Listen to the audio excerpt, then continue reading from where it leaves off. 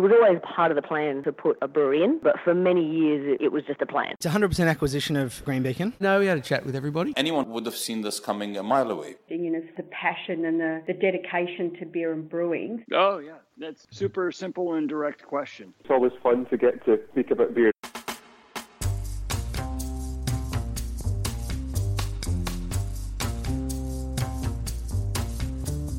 And that's just what we're here to do, talk about beer. And this week we talk with Luke Scott, who has just announced that after 13 years, he is leaving the Prickly Moses Brewery in Victoria's Otways. Luke leaves his current role to join startup Southwest Brewing in the old Quicksilver building on Victoria's surf coast. And no, there are apparently no surfers involved in this new venture. Luke is one of those brewers who has seen a lot change over his 13 years at the current brewery and his time in the industry before that. And Prickly Moses is a brewery that you may not even have heard of if you're not from Victoria. And that's because the business has changed focus as the industry has moved from 100 breweries nationally to somewhere around 500. Luke has seen the business move from a brewery looking for national markets to a locally focused brewery catering to the community. We hear what he has learned and what he has seen as the brewing industry he entered has changed around him. We also hear about what he has planned for the new venture. As always, it's an interesting chat, and this is Luke Scott.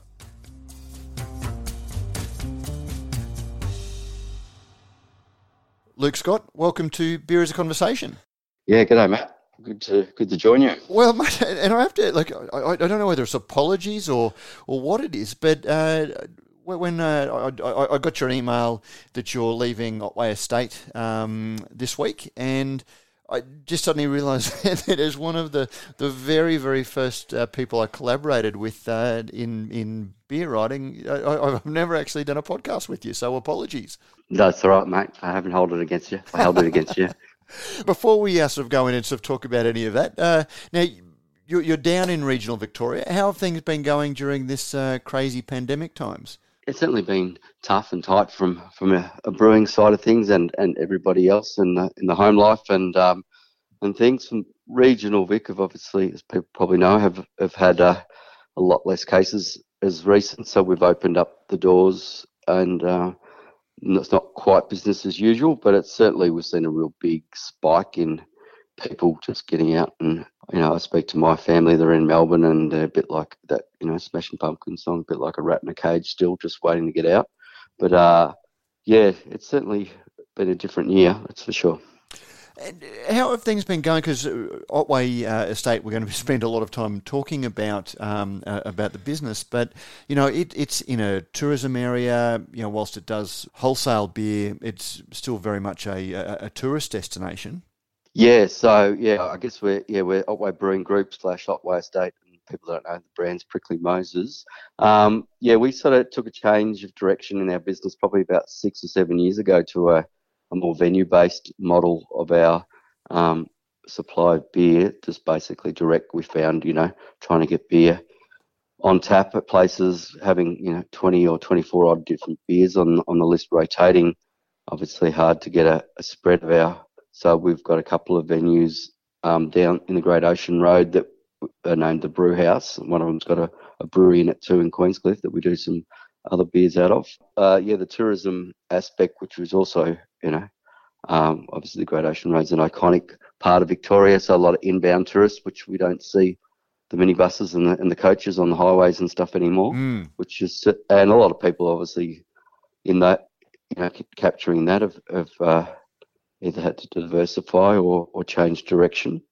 In saying that, our venue in Apollo Bay, which is a really strong key spot for us, not only do we focus on tourist trade, but we also focus on the locals down there because my owners at Otway are both from Apollo Bay. So and the locals like a tipple, so they certainly support the volume even without the tourism. So June, even with the lockdown when it opened up between the two lockdowns down here, was probably our strongest June we've had on record there. So I think we'll see it again. We're already seeing it now in the last month. Local tourism and people supporting local businesses and brands. People from regional Vic are really, jumping in the car and getting around.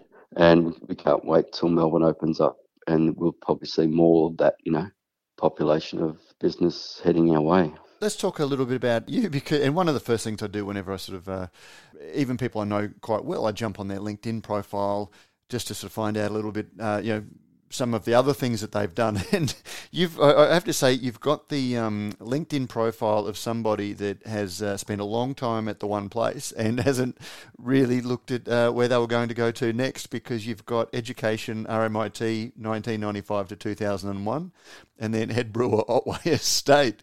And you've certainly had a long innings at Otway Estate, haven't you?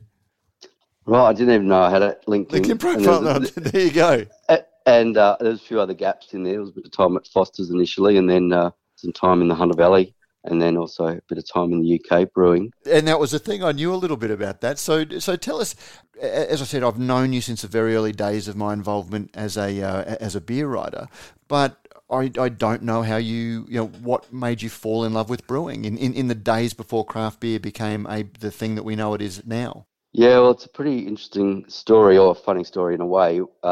I was at RMIT doing chemical engineering, and it was a great time of life. And I ran the Young Engineers and the Association of Chemical Engineers. So we organised, the typical things like engineers do, 3-legged pub crawls around the city. But I had to organise a industry night for graduate programs and stuff like that. So that all of the sort of the key employers, be it pharmaceutical, petrochemical industries that employ engineers, were there, and there was a guy there from CUB or from Foster's, and everyone was speaking to him about how to get involved in the job there. And I just said to him, mate, we're going across the road to the local pub afterwards, and he packed up his stand. We had a few beers. It turns out he went to RMIT, and they ran a joint sort of industry program in research with RMIT. So he said, we run this cadet brewing role, and I think you'll be a good fit for it. Here's my card. Apply for the job. I wasn't even really a massive beer drinker as a young kid. I have a few pots and maybe move on to the harder stuff. But then, I was fortunate to work at Foster's, and I really loved that time, and it really showed me, I guess, I fell in love with not only brewing but also the history of beer, the guilds, and also just the research that Foster's was doing back in those days, which was in '99, was world class, and the knowledge and recipes. And so I worked on a whole different side of things, a lot of sustainable type work with developing products from waste streams and all of that, which was fun. And obviously that also trained me in my sensory, which Foster's was all about. Was obviously know Tina. Yeah. So she would train everybody, all the three in that team every week. That you do sensory training and build a profile on your taste and what the culture there. If you change a pump at Abbotsford for, it's those domestic beers, a bit like Big Macs. They're known for their consistency. So you've certainly got to be able to look at the beer in that way when you work there. So how long did you spend at CUB? I did a year there, which was part of it was a engineering final year design.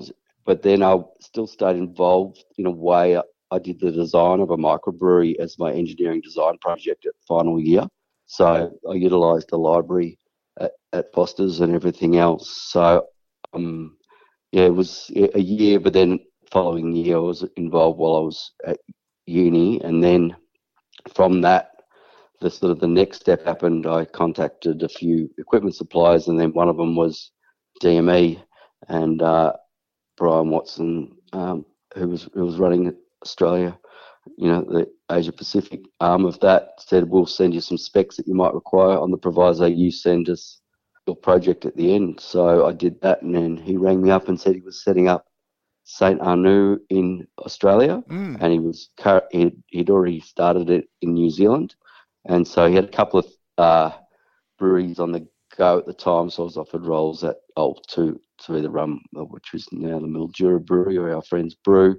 now Brew, yes. Yeah, and then I was Wollongong and then they sort of took longer, so I just sort of said, I might just flip over to Europe, and hang out with some people. And so he set me up with a few of his contacts while I was in Europe. I travelled for 4 months around Europe and tasted a few great beers, and then landed in London and got a role running. It was a real ale pub, which is quite well known in the UK, called the White Horse, and ran the cellar there, and got to know. I was fortunate. Obviously, this is a beer podcast, so I hosted all Michael Jackson's beer dinners and events there. It was his local pub, so Wow. that was really cool. And then Alistair Hook, he ran a brewery which used to be across the road from the White Horse. It was called Freedom Brewing, but he started up meantime. So I just started there, just really on my days off and whenever I could work. So I just sort of, as I say to people wanting to get into the industry, I just said, look, don't really want to be paid. I'm just happy just to show up and help out wherever. So that was a great time. And I was enjoying the UK, but I had a feeling about Aussie rules, and so I returned flight and came back to see Collingwood get thumped by Brisbane in 2002, I think it was. That was the wet grand final. Yeah, Was the when second grand final, because I think when Ackermanis went mad in the last quarter, and I was in the members drinking lots of handles of Carlton Draft to get over it. Because I was there for the first one when it was played in 28 degrees, that I think saw Brisbane get over the top of Collingwood, but then the following year I think it was about 2 degrees. And it was the wet one, that's right. Yeah. And I fortunately wasn't there, because apparently friends of mine who were there said it was the coldest they'd ever been in their life, but that was Brisbaneite saying that. Fair enough. Yep. Yeah, so I went back, did a ski season in Canada, which was one of my vices back then, and then came back, met my wife in the meantime back here, and then worked for the state government, actually. Just my old man was a senior in state government in education, so I just worked in there for about 6 months. And obviously, as people know, the industry's, it's bigger now, but I spoke to Brian again, and he was setting up a brewery in the Hunter Valley with the Colosimo family that had the Australian brewery as well in later years. So I Googled it up, and it said the Sandbelt Golf area of New South Wales, and being a bit of a golf tragic, I said, I'll take it. And yeah, so I set that up with Brian, and we made the St. Arnoux beers, mainly their specialty beers, because it was a little 6 hectolitre DME. And in that time, then built the Hunter Beer Company brand up from while we were making St. Arnoux, and then was also assisting with the contracting arm a little bit that St. Arnoux were doing it in that time. I think it was at Blue Tongue, and maybe Brian was jumping around everywhere to making beer, which was a good time. And the Hunter was an amazing place to work amongst 60 vineyards and cellar doors, and being really the only operating brewery in the Hunter at the time. We certainly made some good friends, as people know. A lot of winemakers through vintage drink a lot of beer, and I certainly don't mind a nice red, and I guess that's another story in some of the beers that we've made in the future with my relationship with McWilliams and stuff like that. So yeah. It was when you, just stepping back to the UK, I believe it was when you were in UK that you met a certain sales-focused guy called David Lippman, and as a result went on to found what is now Beer, or what was then Beer and Brewer magazine.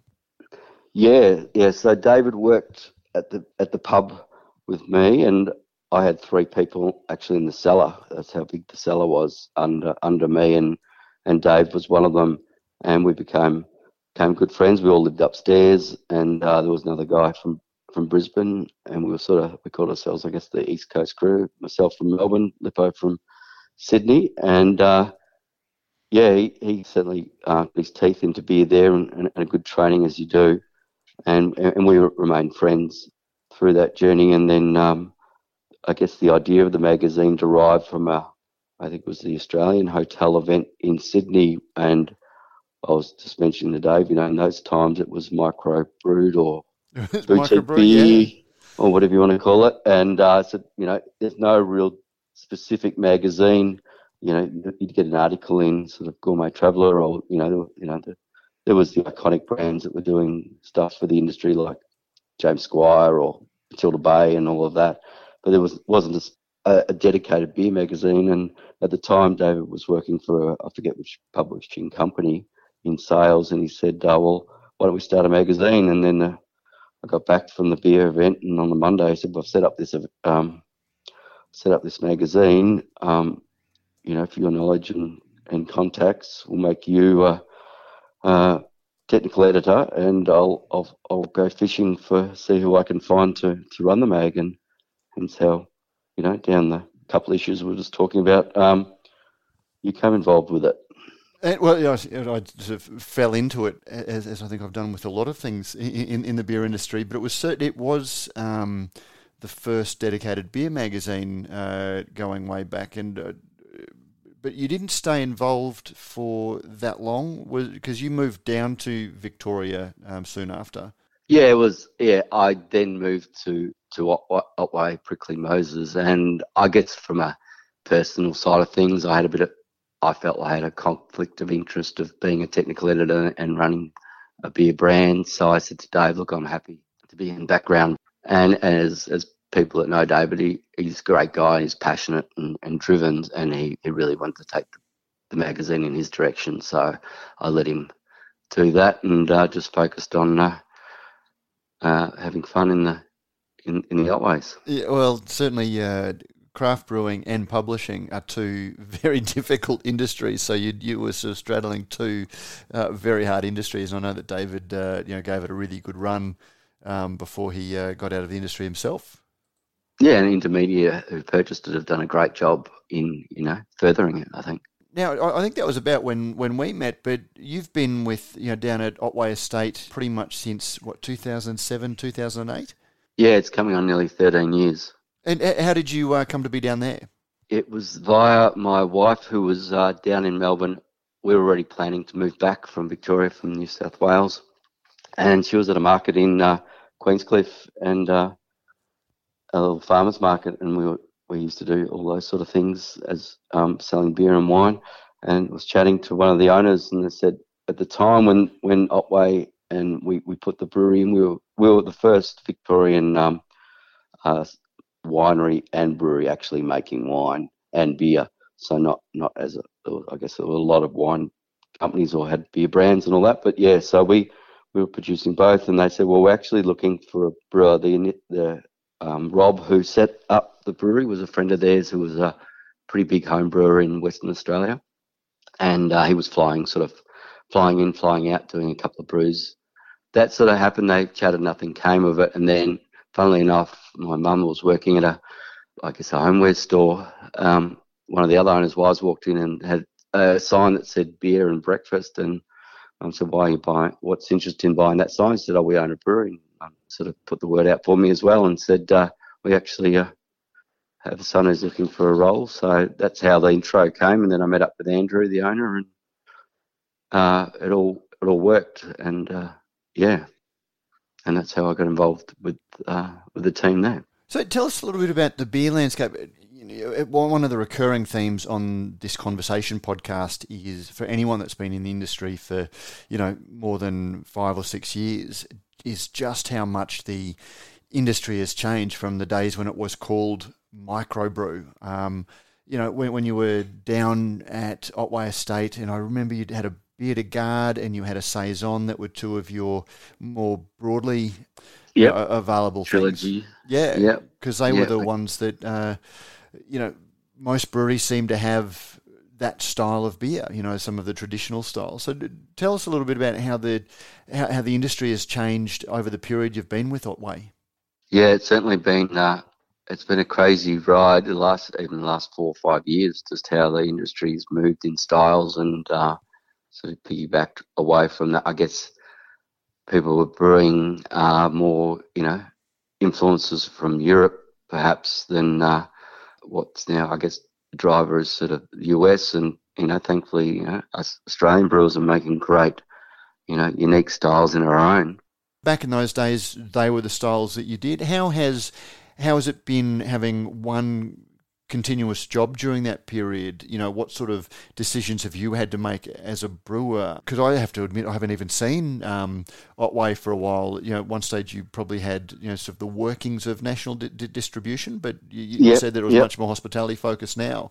You know, do you still make some of those beers that you were making back then, or, you know? Yeah, we certainly do. Yeah, we're selling a lot into Sydney, sporadically into Queensland, and you know, we pushed a little bit out into the West and stuff, in Western Australia and all that. And we just sort of thought it was just too much tar on the road and in distribution and just chasing kegs all over the country. And so we sort of took, I guess, that sort of hyper-local approach in the business. We found we always had support locally. So coming from the Hunter Beer Company and the working with the Colosimo family, we had at the time 9 pubs in the group, and when I was making the beer up there, I just saw how easy it was just to put the beers through our venues.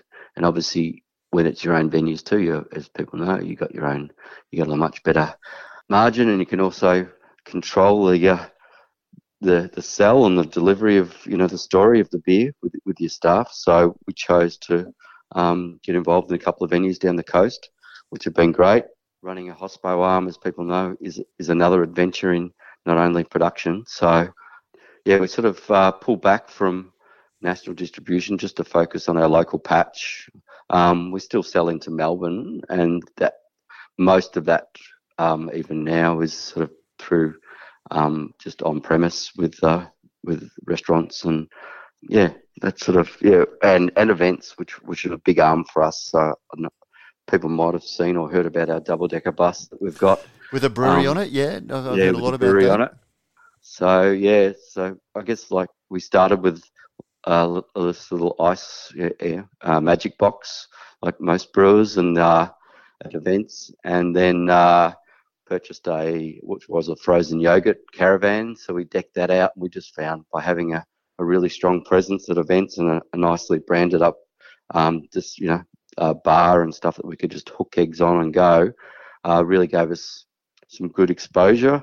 So, yeah, Andrew came up with the idea to build a brewery and a bus so it's a double decker with, I think it's got 6 taps upstairs and 6 taps down the bottom. And the brewery's not operational. I had the tax office actually ring me up, and they'd been through our website to find out what we were doing with it, obviously with the stipulations of red lines and bonded, you know, you can't produce alcohol on a mobile facility. So the idea is just to really showcase, we haven't even plumbed it up, but the concept was to make, you know, do a demonstration of brewing in the bus, and if there was an opportunity, you know, just to give people that were involved the work left over. But it's the brewery in there is a showpiece, but it's certainly it stands out at events, and it's certainly with what we're going to at the moment and events, and what, you know, as you know, with what's happening, we're sort of going to have to change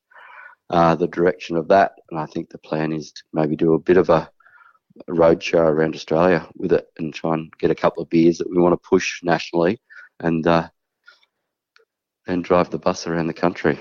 It's certainly a lot different. There's a lot of theatre involved in, you know, once upon a time, beer itself was interesting, but, you know, we've seen that, you know, brewers have had to graduate from, you know, the fold-out table and some pull-up banners and beer samples at beer events. Yes, you got to adapt, and that's the beauty of making beer is, you know, versus having a wine hat too with the winery. You know, you're hamstrung on your varieties and of grapes and stuff that you grow. At least with beer, if you can be a little bit flexible in change, it certainly helps with the way the market's going. But, you know, one of the things, I remember getting you up for one of the early Brisbane beer festivals, which was the, you know, yes. By festival I mean like it was very small scale. But International Hugger Brewer Day, where is that, Matt? International Beer Day it was called, yeah, and you have your Hugged a Brewer Day. And you had an International Hugger Brewer Day too. I remember Ben Krause and I getting lots of hugs. Well, that was from that. I think it was Archive. You did that event. That was at Archive. Well, it started a couple of years before, and it was an American beer writer called Jay Brooks said, you know, why isn't there a day that celebrates brewers? And he took inspiration from a sticker on the I think it was the 13th Amendment, or the in San Francisco, and they had a sticker on their door that said, "Have you hugged a brewer?" So I mashed those two ideas and had International Brewers Day, and have you hugged a brewer? That's right. Yeah, great. So that was where that all came about. But again, as you said, like it was yourself and Ben Krause, and there was only a handful of brewers that you could invite to a beer event. Where these days it's genuinely an invitational, and brewers are limited to the events that they travel to. Yeah, and also I guess some of the older brewers have family and stuff, and there's so many beer events you can go to and then and get involved in. But we certainly enjoy it when we get the chance to do it. It's a tough gig trying to get to all of these events and manage a life. Yeah, and production in the workplace, and then if you're judging and giving up the time to do that, and it's a commitment, but people.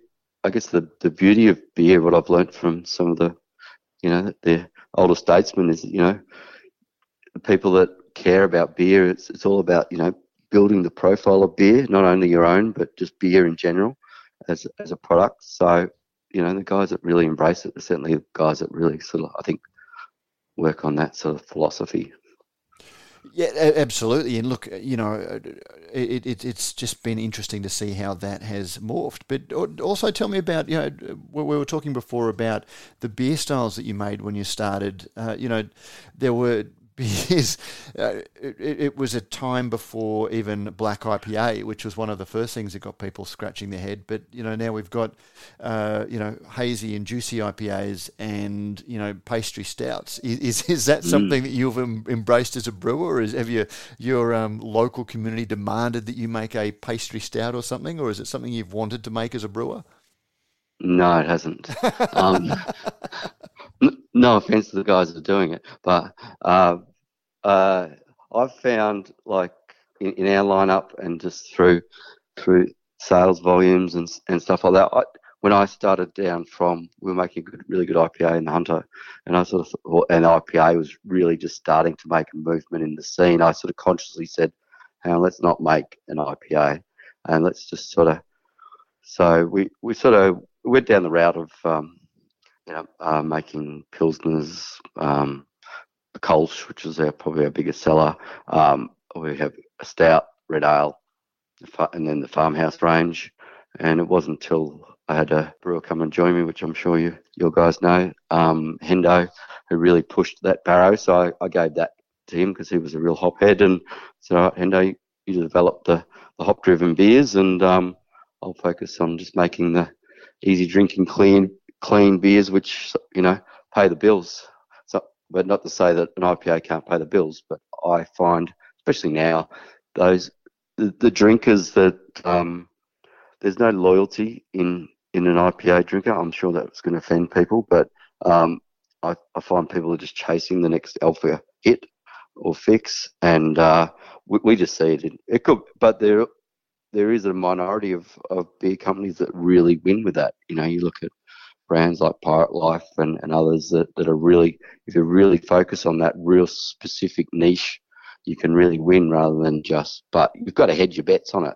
And they've got their Port Local Lager. That's one of their big sellers. And as they've moved into more corporately, they made their name on hops, but some of the beers are getting them into the Virgin Lounge or some of the corporate doors that have opened since they were acquired by CUB.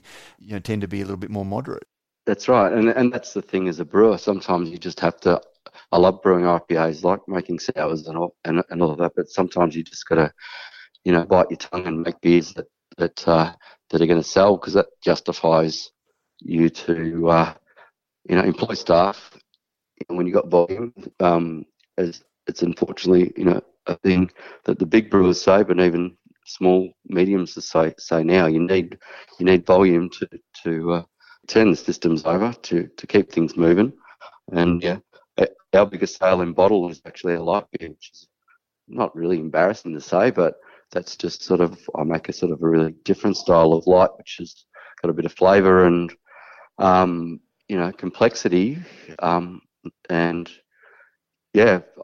we all see obviously the market in the mid strengths and all of that. But yeah, I guess sometimes there's nothing wrong with just making a really approachable session clean beer, which often is quite difficult to do. How hard is it working in an industry like brewing, where you've got the beers that you want to make, but then there is also the beers that the consumer or a section of the consumer want to drink? Is it hard to stick to your guns, or do sometimes you have to make these little compromises to try and sort of keep the business running? I'm happy to make a compromise if it means the business doors still stay open. But yeah, it is hard to grapple with sometimes, but I think you just have to you gotta stick to your guns, or it's just a call that you need to make as a business sometimes, and also I guess day to day showing up and saying, I'm just making that beer again, even though it's selling really well. Wish we had tank space to do something different, but I don't know. That's sort of my answer in a roundabout way. Tell us, exciting times ahead for you. You've after 13 years, you've announced that you're moving on from Prickly Moses and Otway Estate. Tell us a little bit about what the next venture is. Are you doing what a lot of brewers talk about and setting up your own place, or? No, just moving on to a head brewing role at a new brewery to be opened in Torquay, down in the Surf Coast, a bit closer to home. The drive to work each day at Otway is still till next week, about an hour and a quarter. Yeah, so starting up with a team of people, Southwest Brewery, which is based on the Southwest region, southwest of Victoria, and also the southwesterly, breeze that kicks through nicely in Chile down here. The people behind the new brewery is some guys that were founders of the St Andrews Beach and brewery, and Greg's sort of moved on from his involvement there and setting up this project, and it's in the Quicksilver warehouse, but it's not, as people have been asking me, there aren't other surfers involved. It's a common theme these days, isn't it? Yeah. Hopefully I get to hang out with Kelly while he's across the building. So half of the site will still remain Quicksilver, which I think is going to be their design team. And the rest, it's a very large site.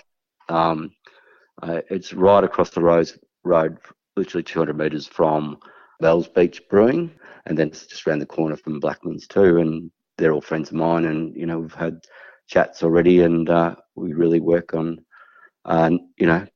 working together to sort of like when I started at Otway, Prickly were the only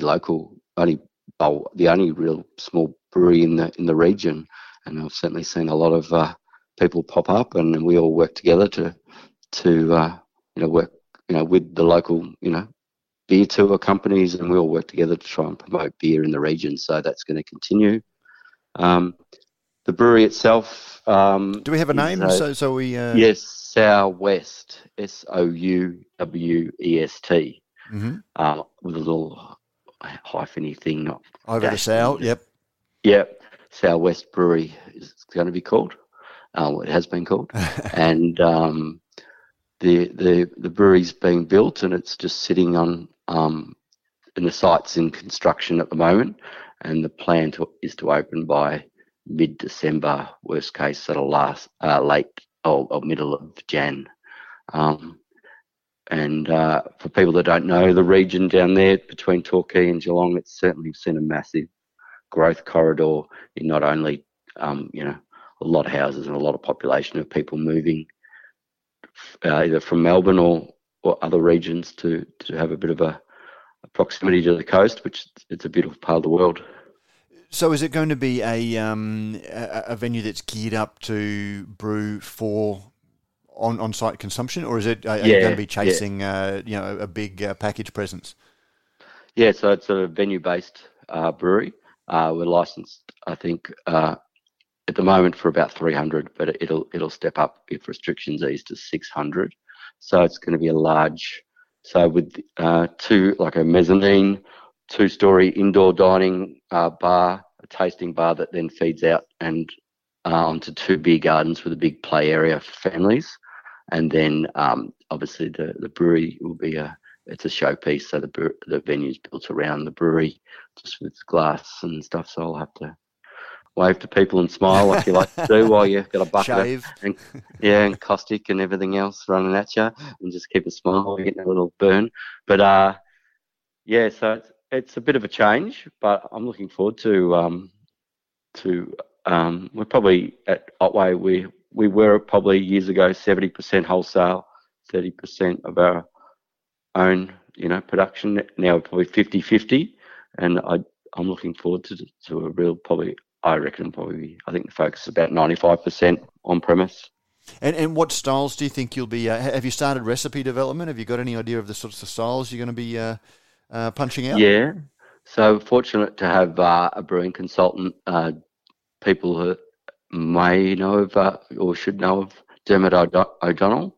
I know Dermot very well. We had him on the podcast not so long back. Great. Yeah, so I actually worked with Dermot when I was at CB at Foster's. So he was head of new product development at the time, and I used to love working with that group in terms of, the beauty of, Foster's at the time had 2,000 recipes of beers ready to bounce out the gate on marketing's call. But so Dermot comes from a wealth of knowledge of the brewing industry. He's one of those, 6 or 8 master brewers that reside in the country in the qualified realm. So he was involved with St Andrews Beach. So he's overseeing that, and then, as we've discussed, he'll just taper down his involvement probably to a day a month and a game of golf, knowing Dermot, and which hopefully we can get production sorted so I can join him. So he's developed the recipes, and the focus is, quite easy drinking, approachable beers, which I guess everyone's striving for. So it's going to be an Aussie lager, which we all sort of know the styles, a mid-strength, a pale ale, just an approachable, easy pale. I guess the interesting one, which I'm really looking forward to getting involved with, is sort of a Calabier style. So they're true German, sort of from tank, fresh, nice and juicy, sort of not juicy, but bit of hop profile in that style. What else? We're going to have 2 seasonal beers, which will be rotating, and then a sort of a souped up to his old style, which in between is sort of a brown dark ale, about 6.5%, will be the mix. And what led you, I guess, after 13 years being at Otway Estate, you've got a very well-worn groove in the couch there, very, very comfortable. What led you to move on? Yeah, it was just really, I guess, a bit of a challenge, just a bit of change of scene. To be involved from the ground up with this new venture, and something closer to home, really, to be around the family and just to spend less time on the road and hang out with the kids and stuff. Also, it was a big contributing factor. And in saying that, work Otway were really good in terms of it's good sometimes working for a small family business where people appreciate you got to spend time with the kids. So I wasn't always at the brewery. I was able to work from home and embrace the cloud, as they say. We're not going to can the beers at Southwest. We're just going to package in bottles just for sales for takeaway. And why is that? Is it easy to get beer into bottles if you're doing it yourself, or because there are a lot of mobile canning people who can come and give you the option to do both? From a personal side of things, everyone and I agree with it. The beer's better in can. It was just a call that the guys at Southwest wanted to go, and I'm happy with that. And I've bottled, and we still sell at Otway a lot of packaged beer in bottle through the restaurant chain, and we can 4 of our products, but we were probably a bit slow in the uptake of cans Looking at beer fridges now, my local here that has a great craft beer range. There's only 5 brands that all local that package and bottle. The rest is just walls of cans. So, I don't have a problem with people packaging cans or bottles. It's just, I guess it's better for the environment and easier sometimes with cans and storage and space and all of that. But yeah. So you've obviously invested in a bottling line? Yeah. We've got a little can of pressure Italian system coming, which is going to be great, and automated keg washer and filler. So press a button and walk away. Nice. And does that when you look at what happened with COVID and venues that relied exclusively on hospitality, we're thankful they were able to pivot to packaged during those times. Does that weigh on your mind when you start a new venture before the current crisis is finished, that you do need to be able to hedge your bets? Yeah, I think so, and that's, I guess, the focus of what we're going to do will be dictated to about where we go for the next 12 months with how we travel on COVID. The beauty is with beer we can change and focus and push some beer to market through wholesale networks if we have to. But we're pretty headstrong on staying with the venue focus. So I think looking at what's happening in Perth and Brisbane, if Victoria can really just sort it out, speaking to some friends in the industry, WA and my mates up at Rebel and Black Ops and all of that, it seems things are still pretty good. And I think coming out of this, I think we're going to get a lot of people that really want to support small business and independent brands, and not there's anything wrong with big global companies, but we're already seeing a great, support on, as we all want to do. People have gone through this and have just come out the other side or have come out, ready to go again. We can only hope that continues, and all the very best with Southwest Brewing. And once the borders do open, I for one can't wait to travel, and I'll certainly be heading down to try some of the beers in the venue. Yeah, please do, Matt, and thanks for your time and great job on the Oz Brews News. It's always one of my go-tos for whatever's happening, and awesome work. Oh, mate, thank you very much. And looking forward to having a very long overdue beer with you. Too easy. Great stuff.